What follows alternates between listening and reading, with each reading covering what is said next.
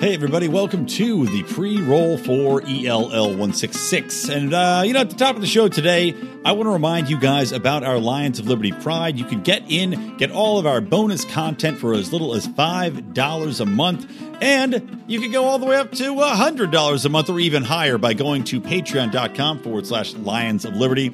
Get in on all the bonus content, including early access to debate recaps, including Do Nothing Man episodes before they air to the public, including Degenerate Gamblers, our hilarious drinking, gambling, talking, and just commiserating about horrible things that happen to us in our lives, Conspiracy Corners, including the just-aired coronavirus episode, and a brand new show that I have introduced called Dear Krabby, where I drunkenly answer your relationship or life questions. It even might be a Liberty question. So join today, patreon.com/Lions of Liberty. Welcome to Electric Liberty Land, here on the Lions of Liberty podcast, your weekly shot of culture, comedy, and liberty with your host, Brian McWilliams. Hey everybody, welcome to Electric Liberty Land, episode number 166, meaning you can find the show notes for today's episode at lionsofliberty.com/ELL166. And don't forget, you can still get 15% off of your order at NorthSpokaneCBD.com. The North Spokane Hemp Company will give you all the things you need for the CBD remedies for your life. So make sure to check that out. And tell them Lions sent you by using the promo code LIONS. So today's Super Tuesday, guys. I'm recording this episode a little late because I took part in Super Tuesday voting here in the progressive bastard state of California. And, really, I only go to vote in these things not because I plan on really impacting any sort of local elections. For the main part, I vote down the ticket against the incumbent, because, frankly, I'm against the Republicans and the Democrats. Now, I may at times throw a vote to a Republican just because Democrats control everything so thoroughly, and it's completely driven this state and city and town and municipality and whatever else you want to call it, county, everything therein into a total shit show, including rampant homeless, unbelievably high taxation, wildfires that rage because nobody's cutting down the trees or clearing the underbrush, all sorts of horrible things that you would imagine.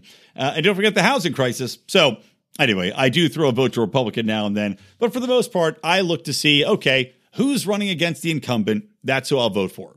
Get him out, clean out the garbage, sweep out the cobwebs, just get somebody else in there. I don't really give a damn. Although there was one candidate, I think his last name was Lowe. I think it was like Ken Lowe or something like that, who was a guy that had some interesting messaging, basically just calling out how there was a lack of transparency in the system. He sent out text messages, which I got a few different text messages from various candidates, some of which I was very annoyed by, some of which I was only somewhat annoyed by. But I'll read you one of these, which I thought was fairly interesting. This guy was running for District 2. And he says he wants to enforce transparent spending so you can see where every dollar is going. He wants to stamp out corruption, et cetera. He cites the incredible measures on spending $600 million and built 0 units for housing. Now, that being said, and this guy's running again for LA County Supervisor, he says he's committed to building 100,000 real affordable houses. I don't know what his plan is for that. I think he's probably going to run into the same type of horse shit that everybody else does. I also question whether he's going to be able to do this in a financially fiscal manner.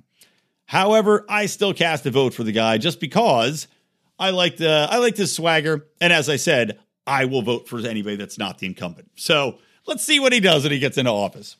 Otherwise, yes, I agree. Voting is a statist tool and democracy is idiotic. I did, by the way, also cast a vote for Jacob Hornberger because I am a registered libertarian and I am a member of the LP. So I went and cast my vote for Horny Hornberger this time around.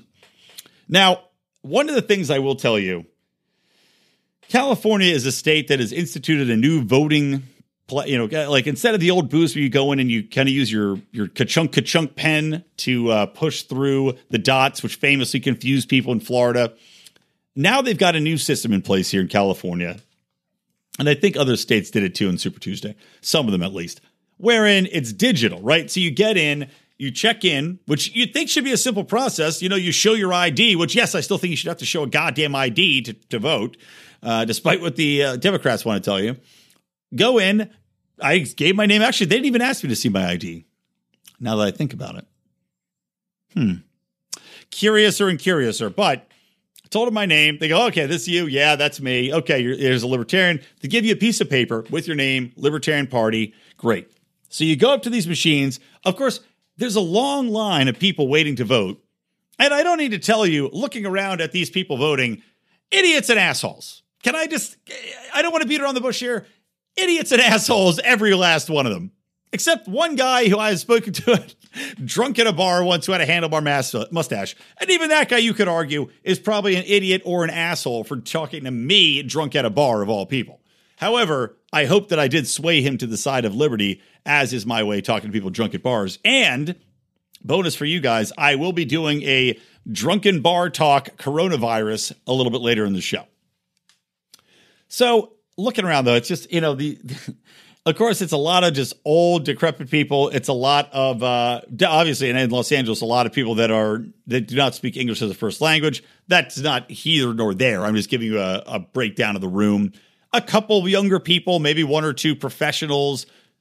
Not many young people. I'll tell you that. Not many young people. And maybe that's just because they're at work and I went early. I went at like 3:30. But I'm curious to see if this massive wave of support that they're trying to say Bernie Sanders has generated comes to fruition, because I don't think it's going to happen. I think it's going to be the same old turnout that it's always been, and that any new wave of, desperate socialist loving millennials or sub-millennials is not actually going to come about because they're too lazy to get off the couch. If they're too lazy to engage in the free market, God damn it, they're too lazy to get out and vote. So the thing about these new machines, though, is that I walk in there and two of them are fucking broken already. So that's great.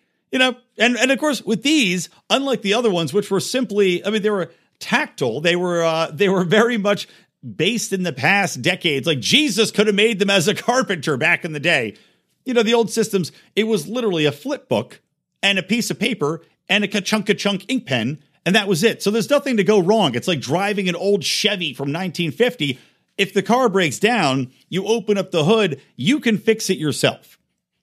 Not so with these new machines, which of course are all digital. It's like an iPad touch setup, and you go beep, bop, boop, bop, beep, bop. So they break. There's no fixing them. They're just down. So we're waiting, right? And we're shuffling along the seat. It's like playing musical chairs. Imagine if you will.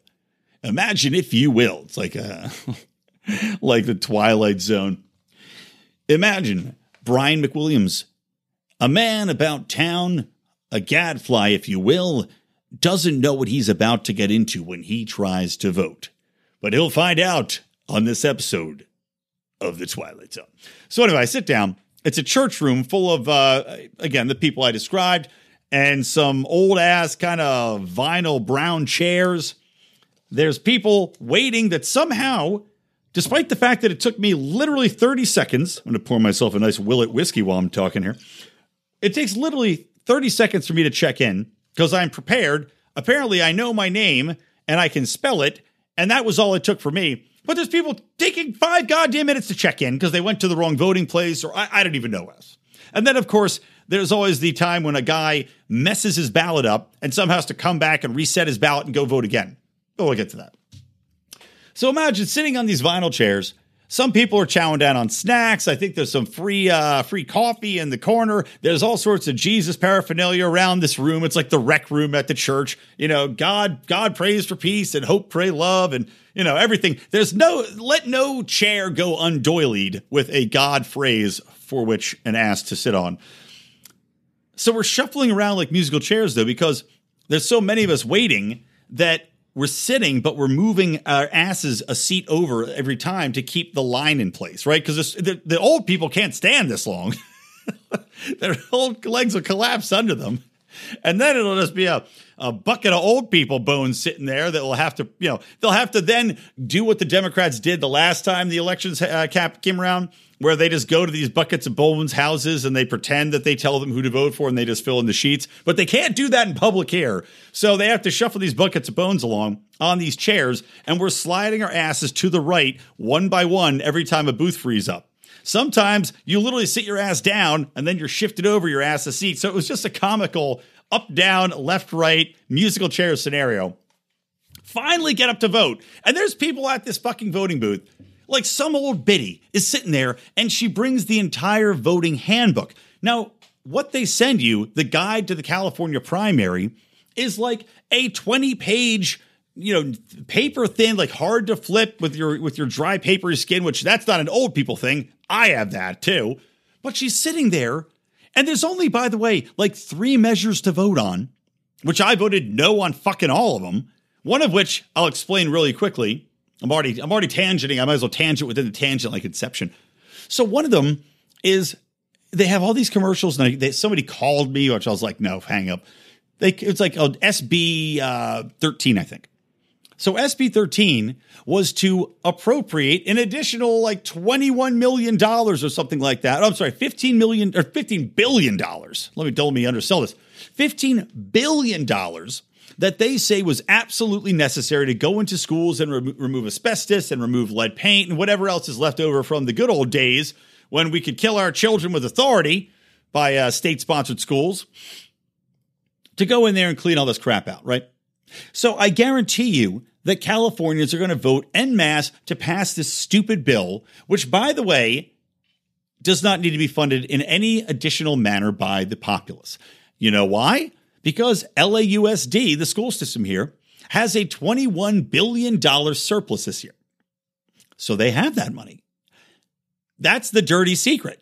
But you know what the dirtier secret is? And this is the dirtier secret that they didn't tell you too during all these teacher striking that we had last year, for all these clowns to get even more money, despite the fact that they get 3 months a year off and they make a median income that's equal to that of the average person in America. They average LAUSD teacher makes about $65,000 a year, by the way. Give you an indication. So the dirtier secret, though, is not that they have this $21 billion surplus, because the teachers told you about that to try to get you to feel sorry for them that they weren't getting paid what they demanded from their wages, which, you would not be able to get on a free market system.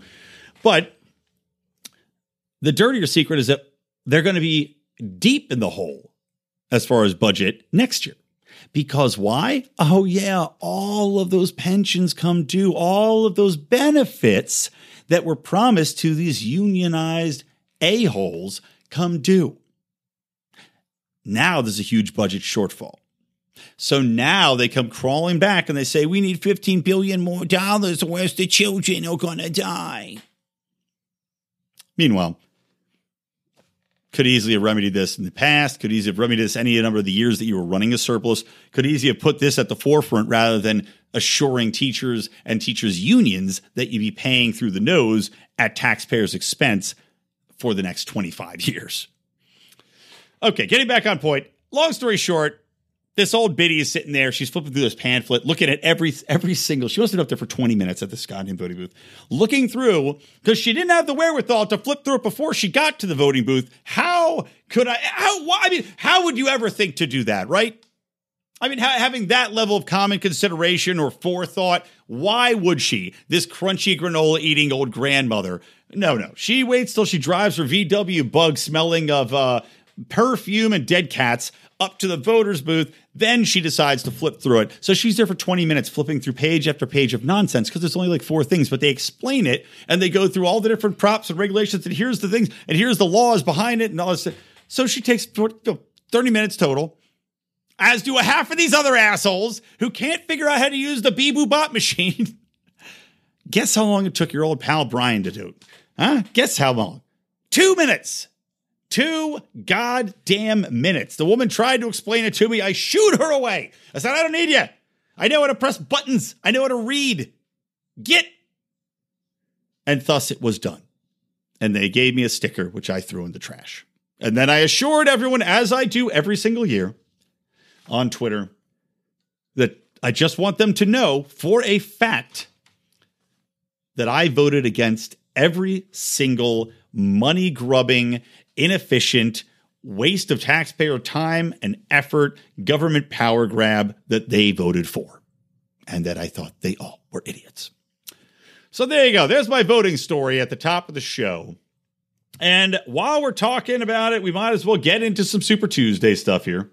And by the way, now I'm hoping this will even out when I equalize this later on, but for some reason, my microphone just decides on its own accord, ghosts, I guess, to jump up my input volume all the way to the highest setting. I don't go into system preferences on the reg and fuck with my mic settings, but it does it on its own, which is super annoying. So I decided to turn it down. So sorry if I blew your ears out there at the beginning of the show because my mic was set way, way too high and I just noticed it. Anyway, we're back. So Super Tuesday is today. And some of the interesting things that have happened is that we had Pete Buttigieg drop out. We had the cackling, twitching cockatoo, Amy Klobuchar. She dropped out. We also had Tom Steyer drop out. So sadly, hashtag Styrofoam will no longer be allowed to trend if Tom Steyer's ripping and frothing at the mouth talking about climate change. So all three of those people drop out. They saw after South Carolina that it wasn't worth it. Of all those people, Buttigieg was the biggest surprise to me just because he had won Iowa. I thought he'd stick around a little longer. I thought at least until Super Tuesday he would stick around. But at the end of the day, I guess these people were like, you know what? We're just going to wait it out. It's not our time. And frankly, from what I'm seeing is that they immediately all drop out and they rush to endorse Joe Biden. All of them. And that tells me that two things. Number one, probably the Democratic establishment got to them and said, you know what, you guys are strong candidates. Don't worry, we'll support you in other ways. We want you to drop out and support Biden because Bernie Sanders is running away with this thing. And if you don't think socialism is the way to go, you need to come to our side. So it seems like that's probably what happened. And they, at this point, to me, I'll be short with this stuff so we can get into the voting and then get past it because I know a lot of you don't want to hear that much about Super Tuesday stuff yet, especially because we do all of our debate recap shows. But it certainly looks like the Democratic establishment is doing everything they can to tank Bernie and force a contested Democratic convention. With Warren's doing, and she should have dropped out as well, but she hasn't. She's out there telling her supporters that they're going to stay. She's in it till the end and she's going to stick around.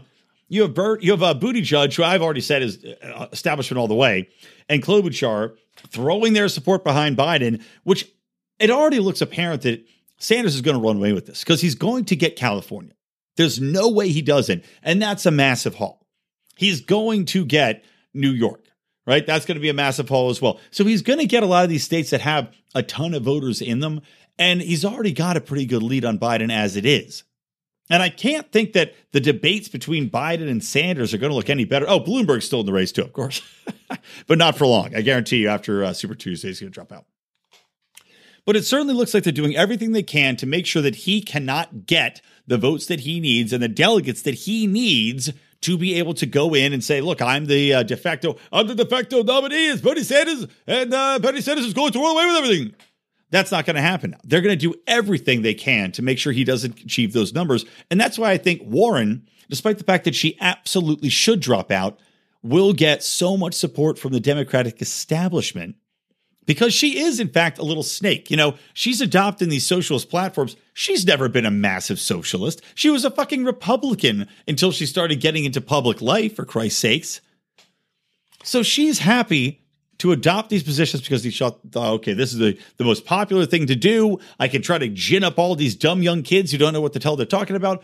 But now she's become a foil against Sanders. And the Democratic establishment knows that Warren is really on their team, and they know that she's still pulling away from Sanders. Now, granted, after Super Tuesday, and you see trending, hashtag Warren to Sanders on Twitter, his supporters trying to get them to ditch her and come over to Bernie Sanders' side, you might see some people flowing over there. But the Democratic establishment wants to keep her in the race because she is the only thing splitting off votes from Sanders and stopping him from getting even more delegates, thus enabling him to go uncontested into that convention. So I think you're going to see her continue to get support, even though she doesn't deserve it.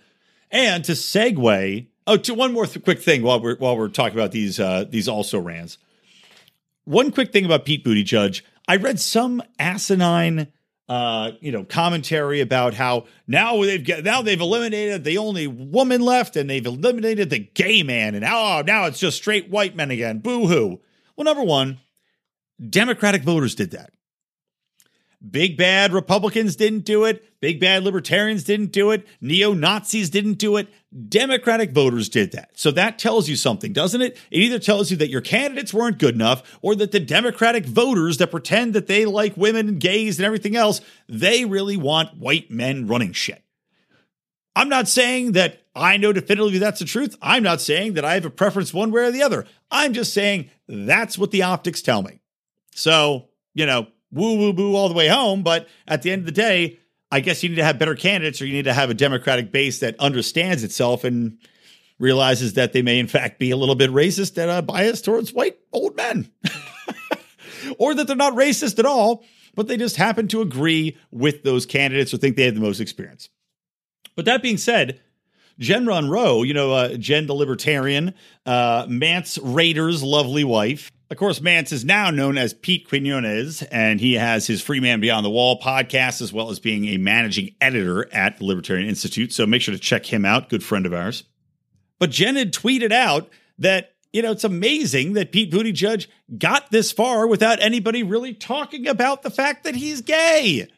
And that is a great observation. I mean, Christ, we're bemoaning the fact that this guy's not in the race anymore, but his homosexuality never really came up. It was never questioned. The Republicans didn't attack it. Trump didn't attack it. Nobody's bringing it up as though it's any point of contention. Can we celebrate the fact that it wasn't a big deal? Because that's what I've been arguing this whole time is the more these identity politic jerk-offs try to separate us, the real importance, the real great thing to take away with this is that the average person does not care. We don't care enough to bring it up except maybe to slang a joke, and that joke's in good fun. So let's celebrate the fact that Pete got this far and nobody had to bring up this homosexuality, that he didn't have to defend it, that none of the pundits had to question it, that he fucking got there. We don't need to have eulogies written about how fucking racist and bigoted the Democratic Party is because he got knocked out early when the guy had basically no experience and was a mayor of a third-rate town in Indiana. And then Klobuchar, talk about her for a moment. Again, a woman who didn't bring much to the table other than a lot of really bad mom jokes that her hack writers put together that she managed to wedge into debates. But also, Amy Klobuchar was endorsed by the New York Times. She's now gone. Never resonated. Adios. Elizabeth Warren, and I'm going to come around to the Super Tuesday, Elizabeth Warren is polling third in her own state. She can't even win her own home state. Those are the two times endorsees, those two women. Even though it made no sense to endorse two candidates, even though they stood for totally different things, I'm excited to see just how meaningless the New York Times endorsement is. Adios, old gray lady. Nobody needs you anymore, and good riddance because you become a biased piece of trash. So anyway, Super Tuesday, as of right now, it looks as though Biden is running away with the South. Now, that was widely presumed to be the case, but from what I'm seeing right here, and again, I'm recording this about 7:15 p.m. West Coast time, but they're calling Alabama, Virginia, Tennessee, North Carolina, Oklahoma, Minnesota, Arkansas, most likely Massachusetts. Maine's too close to tell for Biden. So he's sweeping a lot of those southern states. To be expected. A lot of these others aren't going all in for Bernie Sanders and socialism, but also the black voters still fond memories of Joe Biden as Barack Obama's right-hand man, even though I don't really know why they support him. I don't know. You can stand next to somebody for 8 years, and I guess that makes you a great hero to the black population. I don't get it. Then again, none of these candidates should be of much interest to the black population, in my opinion. And as I had said on my debate recap that I did with Howie and Odie, and I think Rico jumped on there as well as JB. But watching the last Democratic debate, watching the Democratic candidates lay out and talk about how African Americans had been discriminated against, how the redlining laws came into place, how the government wouldn't back the bank loans, for those areas. how discrimination was put into place, how FDR and the New Deal had really ensconced those ghettos because they built these areas for the black people, and then they kept them in those areas. And then you got the welfare state coming in, which made things even worse. You've got populations that are dependent on welfare and thus are incentivized by the state to not have a full family unit, because if the fathers come out from prison and they rejoin the family, they lose the benefits. You've got over policing of these neighborhoods that, again, the government created in the first place to put men in jail. You've got the war on drugs. You've got all these other housing policies that are negatively affecting African Americans. It was amazing to go down the litany of things they talked about, right? None of which have helped the black population in America. Even the ones that weren't incredibly designed to hurt them. I mean, like Ronald Reagan importing crack into the black communities, to fund the Iran-Contra scandal.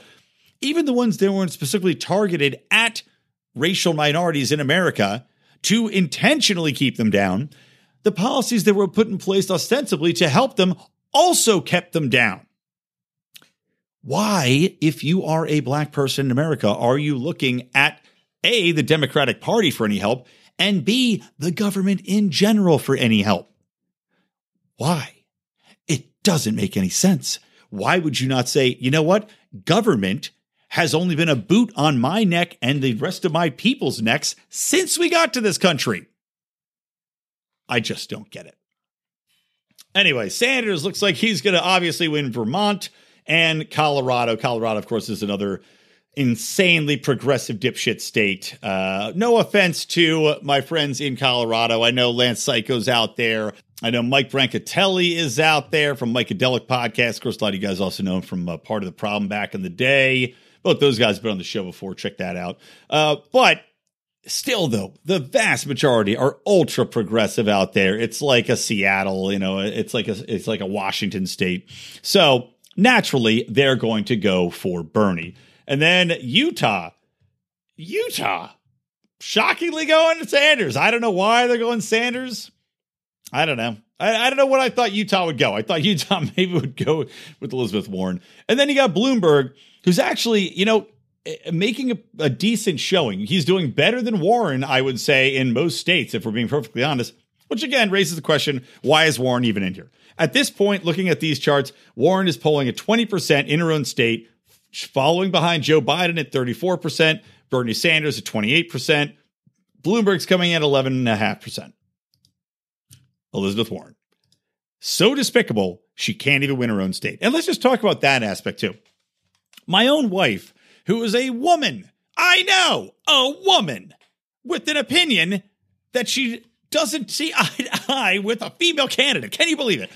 But she was talking, we were watching the debate, and I talked about that on the show too. She had some funny observations, and honestly, just even if she weren't the mother of my incredibly adorable child, who was just an absolute monstrous beast today, wouldn't shut up all day long. And I'm like sweaty and gross, and I haven't showered today, and she's miserable today because the baby's just being a beast. But also, side note, took the baby to meet Jason Stapleton and his lovely girlfriend the other day. Had a lovely evening, drank some wine. The baby was great there. Must be that calming Stapleton influence. Wealth, power, and baby influence with Jason Stapleton. So anyway, the baby's been a monster today. But my wife, while we're watching the debate, she's just like, I can't stand Elizabeth Warren. I hate her. And I'm like, why? She's like, she's so fake. She's so unlikable. She just is like this kind of scolding schoolmarm, but mixed with like a bitchy just nastiness that you can see. It's like palpable.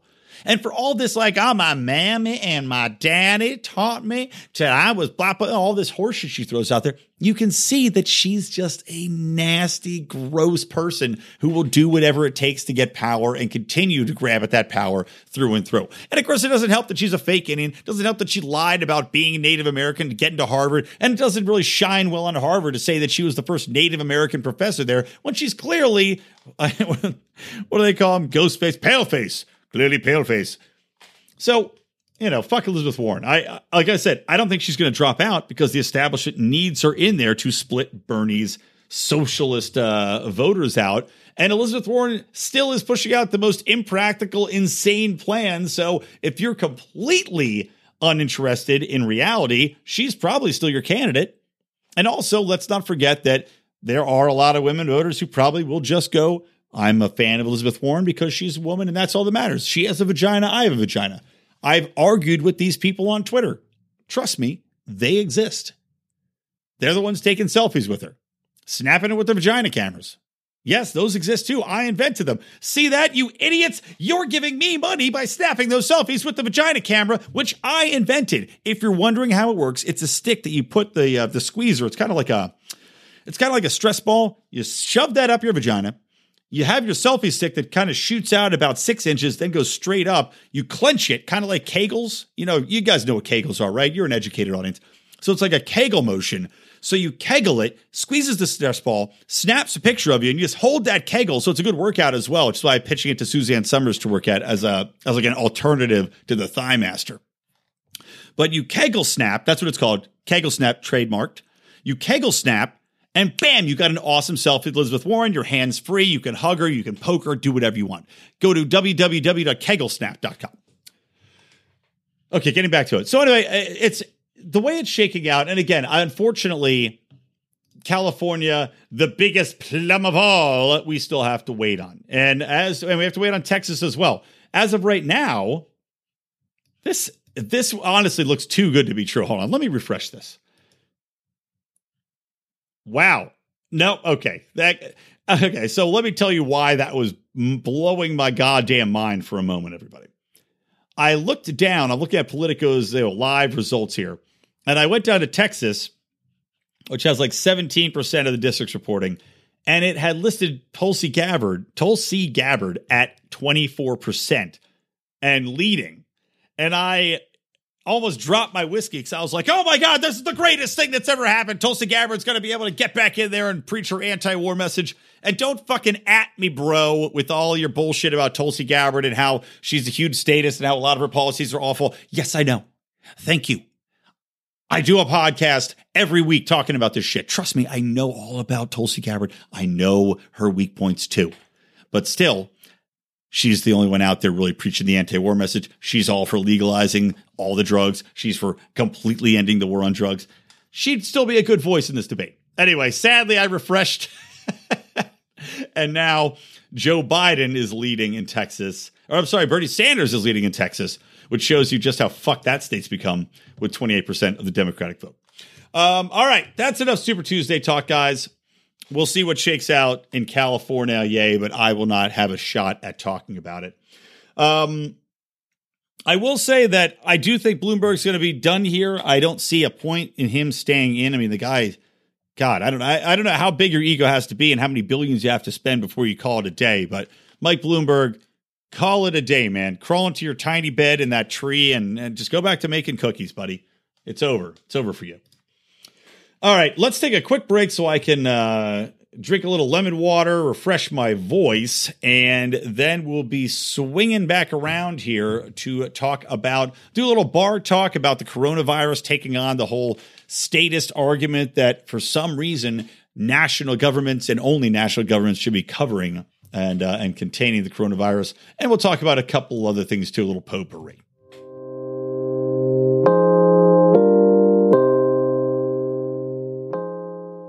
Good morning, Liberty. That's what you will be saying once you tune in to our pals over at the Good Morning Liberty podcast, guys. You might have heard John Odermatt and myself over on the show with Nate and Charlie, the hosts of Good Morning Liberty. We just did their show on Friday. No, wait, was it Friday? I don't know. I don't know. Don't ask me what this goddamn baby days go by. You can find it by going to any of your podcasting apps, finding Good Morning Liberty. Go back a couple episodes because they are a every day of the week podcast. Well, every day of the weekday podcast at least. So they're bringing you Liberty Monday, Tuesday, Wednesday, Thursday, Friday. Maybe if there's days in between, I don't know. It was a leap year. Maybe there's a leap day too. They're on it. but you can find them there talking about everything under the Liberty sun. These guys are, it's kind of interesting because we talked a little bit about healthcare on the show. They are entrepreneurs. Not only are they that, they're also musicians, which is kind of interesting. But these guys have their own healthcare IT company, so they know the ins and outs. They know the cronyism that's involved in the medical system, what's going on right now. So fascinating stuff. Make sure to check them out. Listen to the Lions of Liberty on there. As I said, we were just on talking about our story, talking about some current events, and had a hell of a time, probably because Marc Clair wasn't on the show with us. So check them out. Again, Good Morning Liberty. You can also find them online at lol.gmlpodcast.com or at bernielies.com. Surprising that wasn't taken. Feel bad I didn't get it myself. All right, back to the show.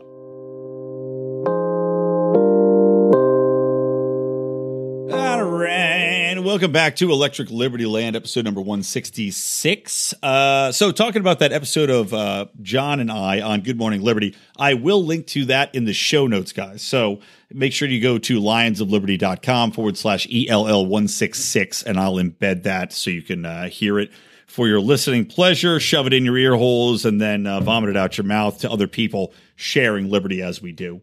And coming back in here, I want to talk about the coronavirus and do a segment, which I know we have a lot of new listeners. And actually, before I get into bar talk, let's do a quick shout out to the dipshit reviewer of the week, which, you know, we had a lot of great listeners come over from the Reason podcast. And thank you all for coming over. And thanks again, Nick Gillespie was on last episode. Really had a great time talking to Nick. That was super fun and interesting getting deep into some of these pop culture and cartoon shows from the Liberty side of things. But as many great listeners and great subscribers that we've gotten from Reason, we've had a couple that have come over and very clearly, and granted, I'm not blaming Reason for this, but we've had a couple that come over. They listened to clearly part of one podcast and then gave us a 1-star review on iTunes. Like, one asshole just wrote 1-star review. This is just GOP talking points. To which I respond, number one, who the fuck that's a libertarian says those are GOP talking points? Or are you Bernie Sanders? Are you Elizabeth Warren, you clown? But I just found it fascinating that people come over. I mean, granted, especially because we have a variety show format here. So I don't even know what show they're listening to. I don't know what, if it's mine, if it's John Odermatt on Felony Fridays. They could have listened to an episode where he had on the former police officer who never wrote a ticket. You know, like, we have guests on these shows. I don't even know what this person's talking about. But they feel that they should go give us a 1-star review and say that it's GOP talking about, despite the fact that we're all goddamn anarcho-capitalists on this show.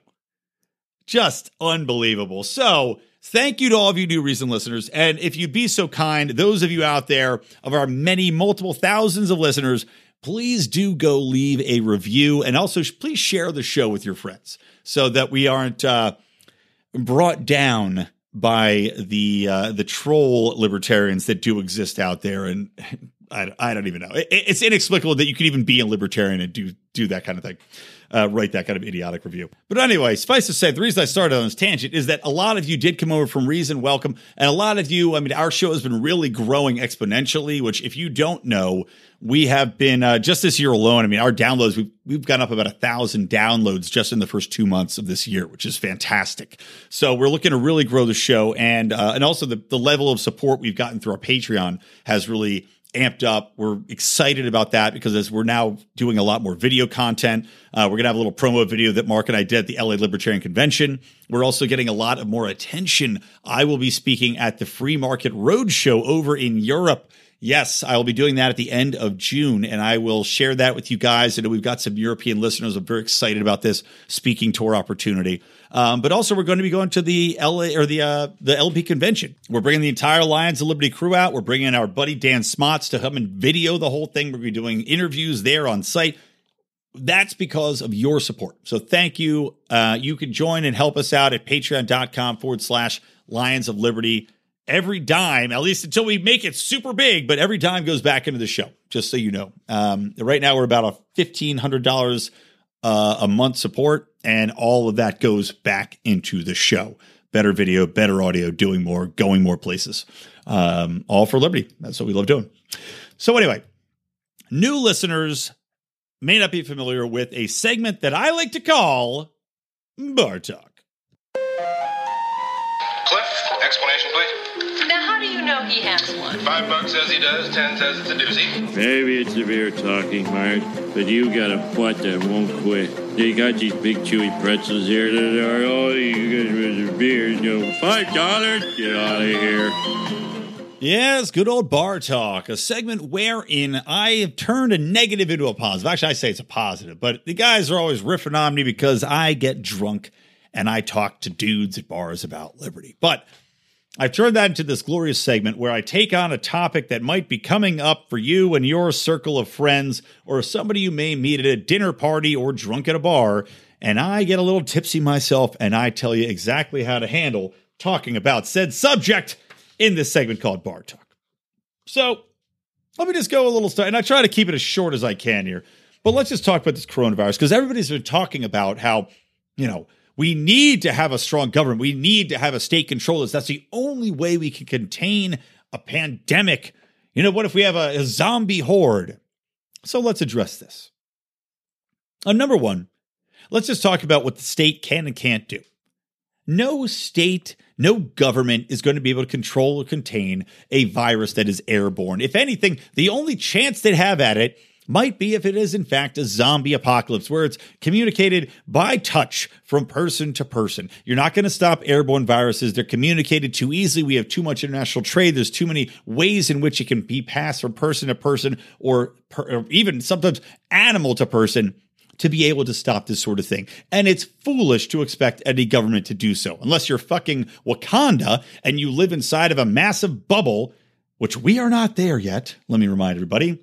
It's impossible to presume that a state would be able to do that. And as we've seen, China, in all of its goddamn authoritarian communism glory, in quotes, has not been able to stop it.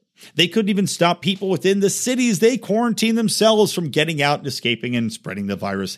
So why would we think that this somehow excuses accepting an authoritarian government into your life?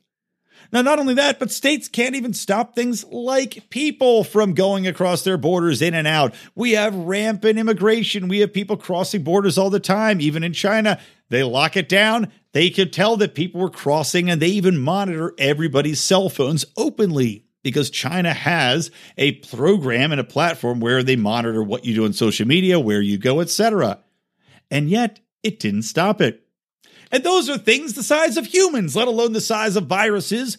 And what else goes across borders all the time and we can't stop? Oh, drugs, weapons, gang members. All of these things are constantly going across. You don't think a virus, a microscopic, invisible virus is going to be able to do it? Let alone people that are going to be able to sneak out and spread said virus, especially if you're locking them into a quarantine situation? I'm going to come back around to that. But let me also just get in front of this whole thing. Let me just address the concept of a pandemic and a concept of having a government issue a warning as to the coming virus apocalypse before we even know really what we're dealing with. I mean, I was reading the wonderful news link sent by our own Howie Snowden, which our Pride Patreon members can access for $15 and up. And included an article from Dr. Drew Pinsky. Dr. Drew, of course, is from Adam Carolla fame, Loveline fame, has his own shows on drugs and recovery, etc. But he was on saying, you know, the problem isn't really that the flu's out there or that this version, the coronavirus, which is just a version of the flu, essentially. It's not that that's out there. The real problem is that we have a panic on our hands because the media has told us that it is going to come for us and that our children and our loved ones aren't safe. And you not only have that, you don't have a complicit media looking for attention, looking for viewers, looking for clicks, telling you that the world's going to end, but you also have governments. You have the World Health Organization. You have the CDC jumping on it and telling you this thing's going to spread. Everybody watch out, causing mass hysteria, causing economic collapses, causing the stock market to bleed money, causing the Fed to lower interest rate. The fucking Fed just lowered the goddamn interest rate. Because of what? Oh, yeah, a flu bug that hasn't even killed as many people as the actual seasonal flu. So we should give governments more power to do that, more power to control the information flow as an authoritarian government would do and does do. That doesn't seem to make a lot of sense to me. And not only are we talking about economic panic, not only are we talking about the Fed stealing more money from us and causing havoc in the markets by lowering the interest rates. No, not only that, but look in your everyday stores. I mean, Christ, I'm reading articles about Costco's running out of water, about people storming in and buying up all these products, wasting their hard-earned money. I emphasize wasting their hard-earned money, buying up these goods for when they need to what? Hide inside their homes because of a flu bug? That what? They think the global economy is going to shut down because of this flu bug, which, by the way, China already seems to be pulling out of. But we don't know because we don't trust the statistics. Again, another point I'll get back to in a minute. But you have these people, their lives are being ruined. I mean, Christ, if you had a job that's being destroyed by the economic cut and slash that's going on because of this pandemic narrative being pushed out by governments, being pushed out by media, they're ruining your life for nothing because we don't even know the truth yet. And not only that, but we have a shortage, right? We have shortages of water. We have shortages of non-perishable goods from these people that have been fooled into thinking that this is some sort of global apocalypse on them. And then people that step into the void that say, hey, you know what? I'm going to go across state lines, or I'm going to go out of town. I'm going to buy a bunch of water. I'm going to come in. I'm going to sell them. Or let's say masks, in China, in the Asians especially, and even here in the United States, people want to wear the antivirus masks, which really don't help you, by the way. It's more to keep you from infecting other people. But they're trying to buy up all these masks. You can't find them. So you can sell them at a higher price. Now, if you go for the effort of finding them, and trust me, they're hard to find, shouldn't you be able to sell them at a bit of a profit, considering that you had to drive to Timbuktu to find them, or you had to produce them yourself, or you had to outsource them and probably pay above market prices anyway? Well, no, says the government. Now, not just every authoritarian government, our very own authoritarian governments on a state, governmental, federal, local level.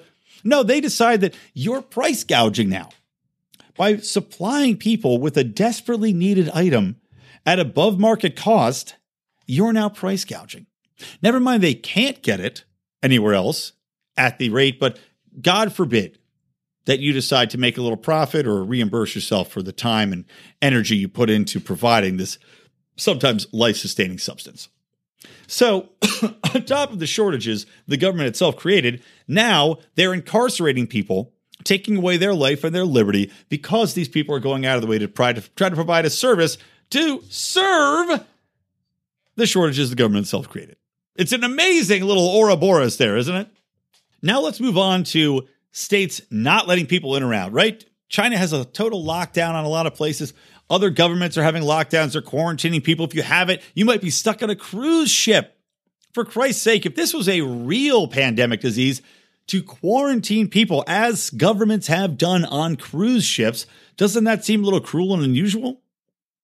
I mean, my friends, we oppose the death penalty, right? I mean, most people listening to this probably oppose the death penalty, at least on a federal level. And we are talking about a federal level of control.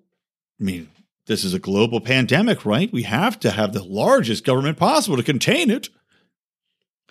So if we oppose a government having the power over death, life and death decisions, and then we oppose it because, not only because of the basics, but because of the simple fact that innocent men are routinely put to death, men and women are routinely put to death for crimes they didn't commit, that are exonerated posthumously through discovery of DNA evidence or different testimony coming out. So we see quite regularly people are put to death by the federal or state government when they're innocent. And yet, by accepting this narrative that government should be able to quarantine people, that quarantine entire cities and make entire towns of death, that somehow this is better, that this is an excusable form of the death penalty, were it to come to that, I'm sorry, but I reject that outright. Just because a virus exists doesn't mean every person in that city has it. And if in fact it is so deadly, you're condemning them to death. I mean, for fuck's sake, people can protect themselves. You can close yourself in. You can find a different solution. Let people escape. Test them. Quarantine them in a way that will be humane if you have to, in steps and stages. I would argue that the way to do it would be in a private property society they could go out from where they were. Let them go out into the woods where they're away from people just to wait until this thing dies down, pitch a tent somewhere. But allow them to escape the death trap that might be their current city. And if you have a city and you decide you don't want to let those people in, well, that's on you. That's fine. You can decide as a community that you want to protect your private property borders and not allow people in. Sure. But you cannot deny people their ability to leave. That's called imprisonment, and that is draconian and evil. Now, let's take it one step farther. Just, by the way, the last thing I want to talk about is actually two more things. Let's talk about the free markets being able to find the solution to this faster than any government organization. We've seen the way FEMA operates. We've seen the way the World Health Organization operates. We've seen the way the CDC operates. Wait, Christ, we've seen the way the fucking FDA operates at a snail's pace. It's not the best and brightest of these organizations. If anything, all they do is slow down the ability of people to collaborate, to coordinate, to share information. I mean, Christ, states getting in the way of that. States saying, oh, these are state secrets. We don't want to share this information. We'll only share this, that information. Get in the way of people collaborating to find a cure. Private market companies would say, okay, we've got this component, you have this component, you have the stats, you have these things. Let's get them all together. Let's find a solution that's going to be profitable for us, and let's get this thing cured. States, maybe they want to get it cured, but I mean, they're on nobody's time frame. Sure, it'll be somewhat fast, but I mean, we want to collaborate with the Americans, but we don't want to show them too much. We don't want, what if they don't show us all their data? And of course, as Americans, we say, well, how can we trust your data, China? And that brings me to my next point. States lie. All the time. All the time, countries lie, for Christ's sake. Classified. All that means is that they lie about it to us. We don't know about it. They hide the data. I mean, China's reports of the virus coming out were probably underreported by hundreds of thousands of people. Now, that doesn't mean that the virus is extra deadly. It just means they were trying to protect their image, protect the supply chains, protect investment, protect in trade in China. But governments lie all the time. So we're supposed to trust them to tell us the truth, right? To A, tell us the truth. To B, quarantine us, deny us exit and entry based upon that quote-unquote truth. To C, then cure us in the fastest way possible, which obviously, if you know anything about government, is, I mean, it's an oxymoron. There's no way. The government's the slowest possible iteration of any solution. And then D, tell us the truth about our own deaths.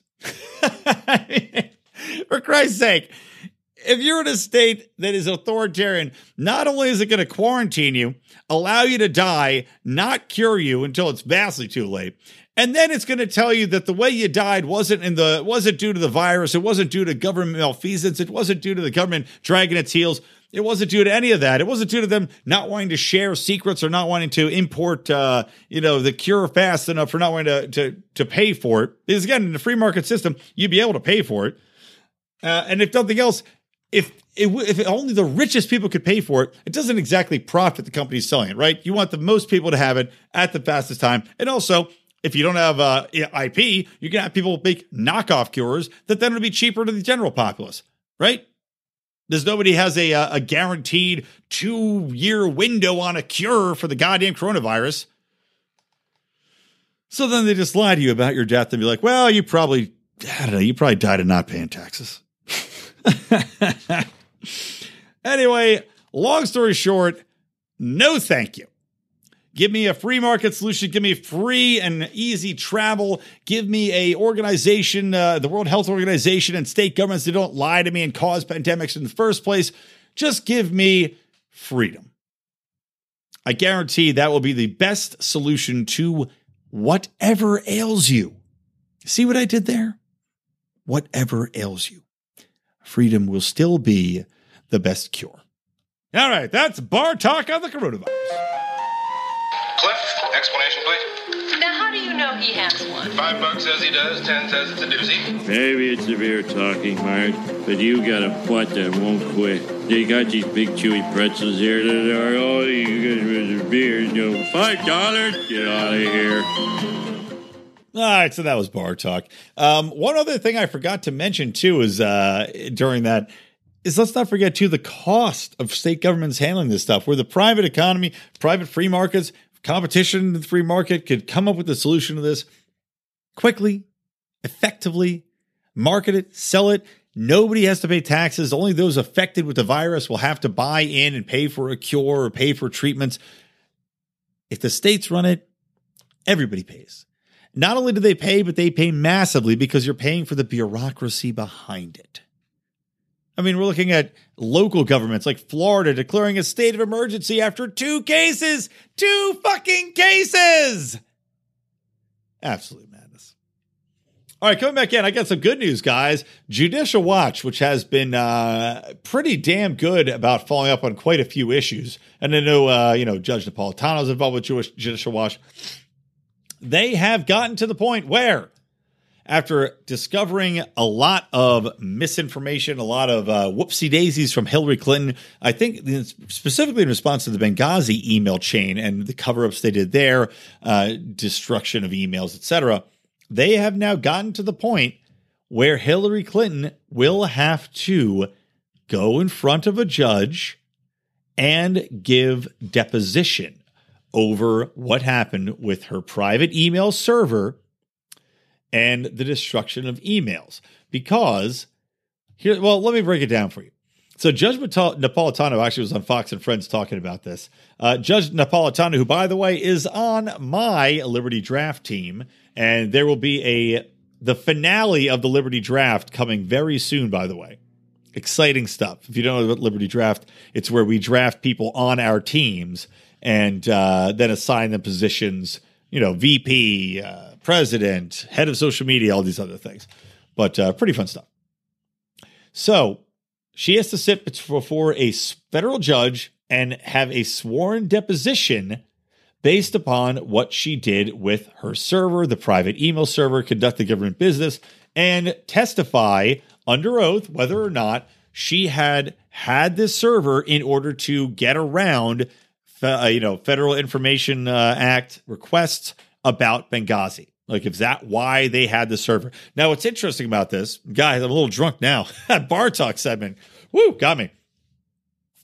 The interesting thing that Judge Napolitano points out here, though, is that she's in a sort of catch-22 in that she's protected from the statute of limitations on destroying the email server, right? I guess that statute of limitations is gone. And Judge Napolitano, here's his quote. She can't plead the fifth because the statute of limitations to prosecute her for failure to safeguard state secrets has come and gone. She can't be prosecuted for that. She could be prosecuted if she lies under oath in this deposition. She is represented in the deposition by lawyers from the Justice Department. So the same Justice Department would prosecute her if she lies under oath. So it's a hilarious situation. She is literally like, if she says and admits what she did, then public will turn towards her and go, oh my God, you horrible piece of trash. You're admitting that you're this despicable person. And granted, this is funny in regards to her bringing out a new podcast and her possibly throwing her hat back in the ring if there's a brokered convention for the Democrats. She's basically trapped now. Judicial Watch has trapped her because she can't plead the fifth. The statute of limitations is gone. The only option for her, if she doesn't want to be caught in a lie, is to just admit what she did. This is fantastic. This is a beautiful thing. Now, granted, it'd be much more beautiful if she went to jail, but still, a win. It's a win. It's a hilarious win. Okay, moving on. Let's talk a little culture stuff. So Barbra Streisand, of course, Barbra Streisand can't stand Trump. Barbra Streisand is also, in my opinion, an absolute imbecile. But Barbra Streisand penned a op-ed saying that she feared the country, quote, could be extinguished if President Trump wins the election in November. He is a, quote, one-man weapon of mass destruction. Now, Variety published this. And I have to ask why they think that this would be something, that anyone would take interest in. I mean, I know people recognize the name Barbra Streisand, but they recognize the name Barbra Streisand for singing show tunes. for playing a young Jewish man in a movie. And, nothing related to politics, nothing related to being a next level thinker. Nobody that would be associated with a global political outlook. Nobody that you would even think twice about to go to for a base opinion on anything in regards to public policy, effectiveness, statistics.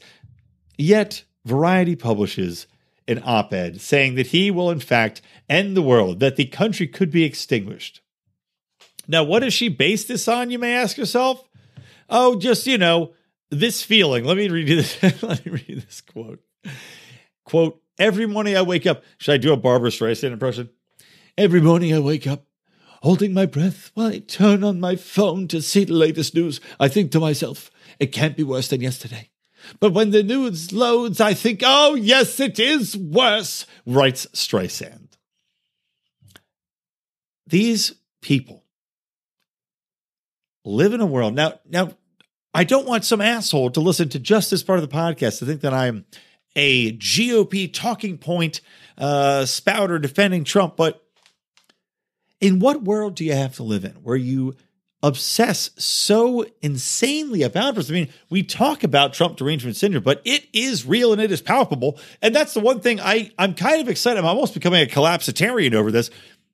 Wanting Trump to win just so we see the entire system burn to the ground because these people are so deranged and have such misconceptions about anyone representing them, let alone fucking Trump. Like, why do you represent Trump? Why does Trump represent you? Why do you identify with him? Why do you identify with any president? You're an individual. Why does he affect you so much? Like, it's amazing that somebody like Barbra Streisand become this cultural icon, right? Or any of these people that become cultural icons when they're absolutely vapid. They're meaningless. And these people of such cultural prominence and cultural power are so affected. They have all the money in the world. They have all the platforms in the world. They have millions of people dote on their every word. And yet they're so affected by this little man sitting in a fucking made up position, pushing buttons, tweeting on Twitter. He affects them so prominently, these people of power and prestige, that they are resigned to being shells of themselves, to writing these op-eds, to living in a fantasy world. I mean, it is absolutely stunning to me. Why would you let this person affect you? It's mind-boggling. It's absolutely mind-boggling. And she calls for at the end of this op-ed, quote, she says, we need a new America without pollution, without obscenities, without insults, without revenge. Now, that, by the way, is one of the stupidest things I've ever read. If you ever think a world will exist without pollution, without obscenities, without insults, without revenge, well, you are a fucking moron, and I'm going to find you and cut off your... You see what I did there, obviously. But no. It's just like these people, not only do they have Trump derangement syndrome, but they also just have reality derangement syndrome. This world will never exist. These people want a pie in the sky world where these things don't exist, where we can control, emphasis on control, what people say, what people do. And of course, the ideology only aligns with the progressive uber left. Where, okay, what's your definition of obscenity, Barbara? Is the definition of obscenity misgendering somebody? Is then science itself an obscenity? Would you get rid of science that is based upon decades and decades and decades of scientific research into male and female anatomy? Is that an obscenity? Is it an insult to you to refer to somebody as African American or refer to somebody as black who you consider African American, even though that is obviously a ridiculous nomenclature to use for black people because they're not all from fucking Africa, are they? But is that an insult to you?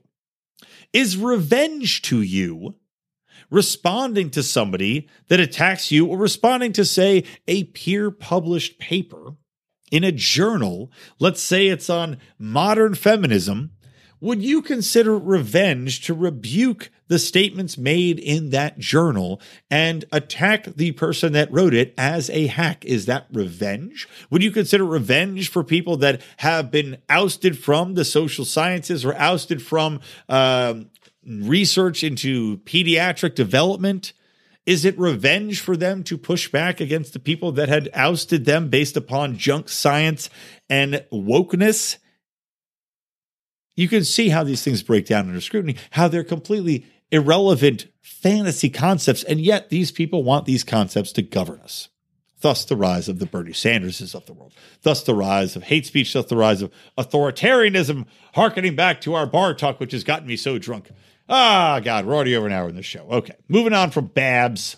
No more Barbra Streisand.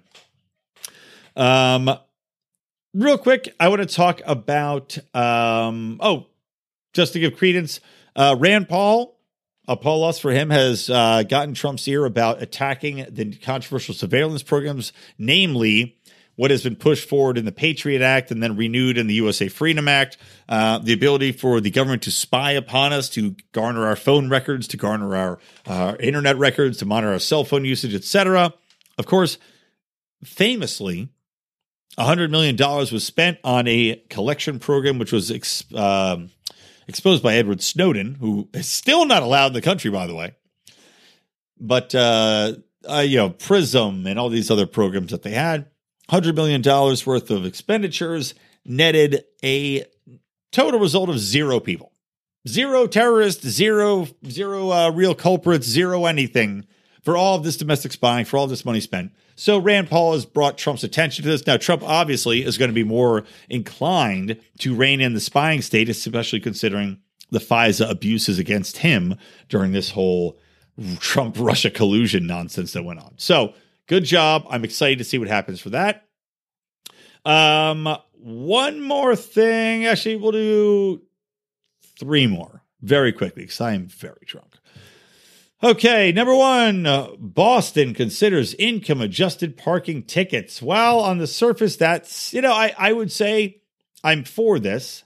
I'm against the fact that they are income adjusting to fuck people over that have higher incomes, of course, but I'll tell you why I'm for this. And then, but of course, I don't think it should stop there. I think people should fight for lower parking tickets universally, and that parking tickets as a whole are fairly nonsensical. But time and time again, and I've seen this play out in Los Angeles, and Jay Bieber was on Mark's show, and he's a big fighter against these parking tickets and actually ran for a city council seat based upon it. But in Los Angeles, they really, since I've lived here, parking tickets were like $15. Then they went up to $30. Then they're up to $60. Now they're up to like $75, $90 for a goddamn parking ticket. You forget what side of the road you're supposed to be parked on for street sweeping, and they give you a $90 ticket. Now, for me, I get pissed off, but I can afford to pay it. What happens is that a lot of people can't afford to pay it. So what they do is they either get fined for missing the payment, then they double that amount, right? They don't give you a warning. They double that amount. Then they triple that amount. Then they quadruple that amount. They issue a warrant for your arrest. Now, if you get pulled over for any infraction, you go to jail. Not only that, but there's also ways you can pay off, right? Let's say you miss it and it gets up to this astronomical $800 for a $90 parking ticket. Now, well, you could go and get in a payment system, right? But of course, there's interest on that. So it takes you years and years to pay off this bullshit parking ticket in the first place. Impacts your ability to make a living. Now you've got creditors after you. Now you've got the state collecting massively on the poorest of us who can't pay it. So, the fact that they're adjusting this, I'm happy that more people will be excused from going to jail, hopefully, but it's still bullshit to issue parking tickets in general. So there you go. That's a quick aside there. Other thing I want to talk about, this is too funny. A school not allowing middle school kids to say no to being asked to dance. Of course, this comes in the generation of everybody should get a prize. Nobody should be able to nobody should have to feel bad. None of this shit. So this is at a school. Where is this school at? A middle school in Utah, Rich Middle School in Lake Town, Utah, said that the Valentine's Day dance, it is against the rules to say no. And a principal interviewed when a little girl was asked to dance and she said no. And the principal said, no, you have to go dance. You have to go out there and do what you have to do. We do ask all students to dance, says the principal. It's a nice thing to do and will continue to be our policy. There have been similar situations in the past where some students felt uncomfortable with others, and as stated prior, the issues were discreetly handled. This allowed all students to feel comfortable, welcome, safe, and included. Of course, the option that the school gives is that parents can check their kids out of school for the day if they're not comfortable with their children being forced to dance with others. Now, I'm shocked that this... I know we're in an era of wokeness and acceptance and nobody should ever be told no and everybody's acceptable and everybody's good looking and everybody's talented and all this other fucking bullshit. But isn't it an odd in an era of Me Too wokeness where Harvey Weinstein's off to prison, where Chris Matthews just retired and resigned? Like literally the morning of before the broadcast, Chris Matthews resigns. It's hilarious because the guy that replaced him had no idea what to say. He's on camera and he's like, well, Chris Matthews is a legend. If you don't know, Chris Matthews resigned because a lot of women came forward with sexual harassment allegations. It's amazing to me how these things happen, by the way, how they just somehow come out of fucking nowhere. And then all of a sudden, 17 women are like, oh, yeah. And then the guy resigns. I don't know. Maybe Chris Matthews is just a coward. Maybe he's too old and says, I don't give a shit anymore and just doesn't want to fight it. Maybe he's guilty. I don't know. It's certainly interesting. But in an era of Me Too-ness, that this school's a policy to force children to dance, that you can't say no? What kind of ridiculous, insane message does that send? And if you're a child, I'm sorry, how does that help you knowing that somebody can't say no to you? In an era of privilege, we're saying to our children, no one will ever say no to you. Go up and ask any girl to dance. You cannot be rejected, my friend. I'm sure that's not going to come about in odd and horrible ways when they get into later stages of sexual activity in life. And they say, well, no one's ever rejected me before. Why should you reject me and just start raping people? I mean, I know I'm being a bit drunkenly hyperbolic here, but still, don't you think that sometimes these things can snowball? Don't you think that never being told no could be a problem? Don't you think that's going to impinge on people's emotional development? I've said this before in other shows. Half the problem, I think, with what we see with school violence and shootings, it comes from people not being told no, not having disappointment in the lives, not being able to overcome disappointment and figure out how to deal with those emotions in a rational way that's not outright violence. And social media, of course, playing into it. Now, maybe the school is saying, well, we don't want people to feel bad, so we make them dance each other so everybody has a good social media experience too. But still, you don't think these kids are going to go on social media and be like, I was forced to dance with XYZ gross motherfucker over there? Of course they are. You don't think it's going to be extra awkward and make things even worse at school if you force kids to dance with each other? Then they have a story about how they had to dance with that gross kid instead of that gross kid just being against the wall. That's just fine. Hey, guys. I turned out great. In elementary school, I'm pretty sure I was just kind of against the wall too. That's what kids do at that age. Maybe I got turned down. I don't really know. I got past it. But this is just creepy, man. God, it's creepy. All right. That's it. Other than this, I want to leave you guys on this. I'll make a quick note, and then I want to leave you with some inspiring words from the Declaration of Independence as read by Joe Biden. So, guys, thank you again for all of you new listeners. We appreciate you being on here again. Go do give us a good review on iTunes. Even out that one schlub. Jesus, what an asshole. If you're that guy, what is wrong with you? What is wrong with you? Anyway, again, listen to Mark Claire on Mondays with his interviews with the leaders of liberty. He had Lincoln Chafee on the show. And I will say, I'm still not going to vote for Lincoln Chafee, but I don't feel as harshly as I did about Mr. Chafee. So interesting, though. If it got me to that point, I would say it's an interesting listen.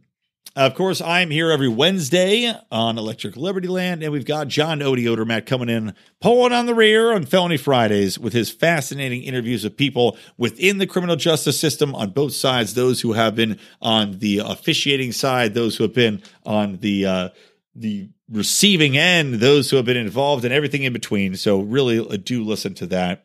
And guys, I do want to remind you as well at the end of the show, we're in the voting process, right? I just voted for my libertarian candidate. We're going to be going to the Libertarian Convention. You can also get involved. Go to lp.org/Lions of Liberty if you want to sign up, become a part of the party, and make your presence felt. You can do that. Use that link, and that way we get a little extra love. All right, guys. From me, a drunken Brian McWilliams, this is Lions of Liberty.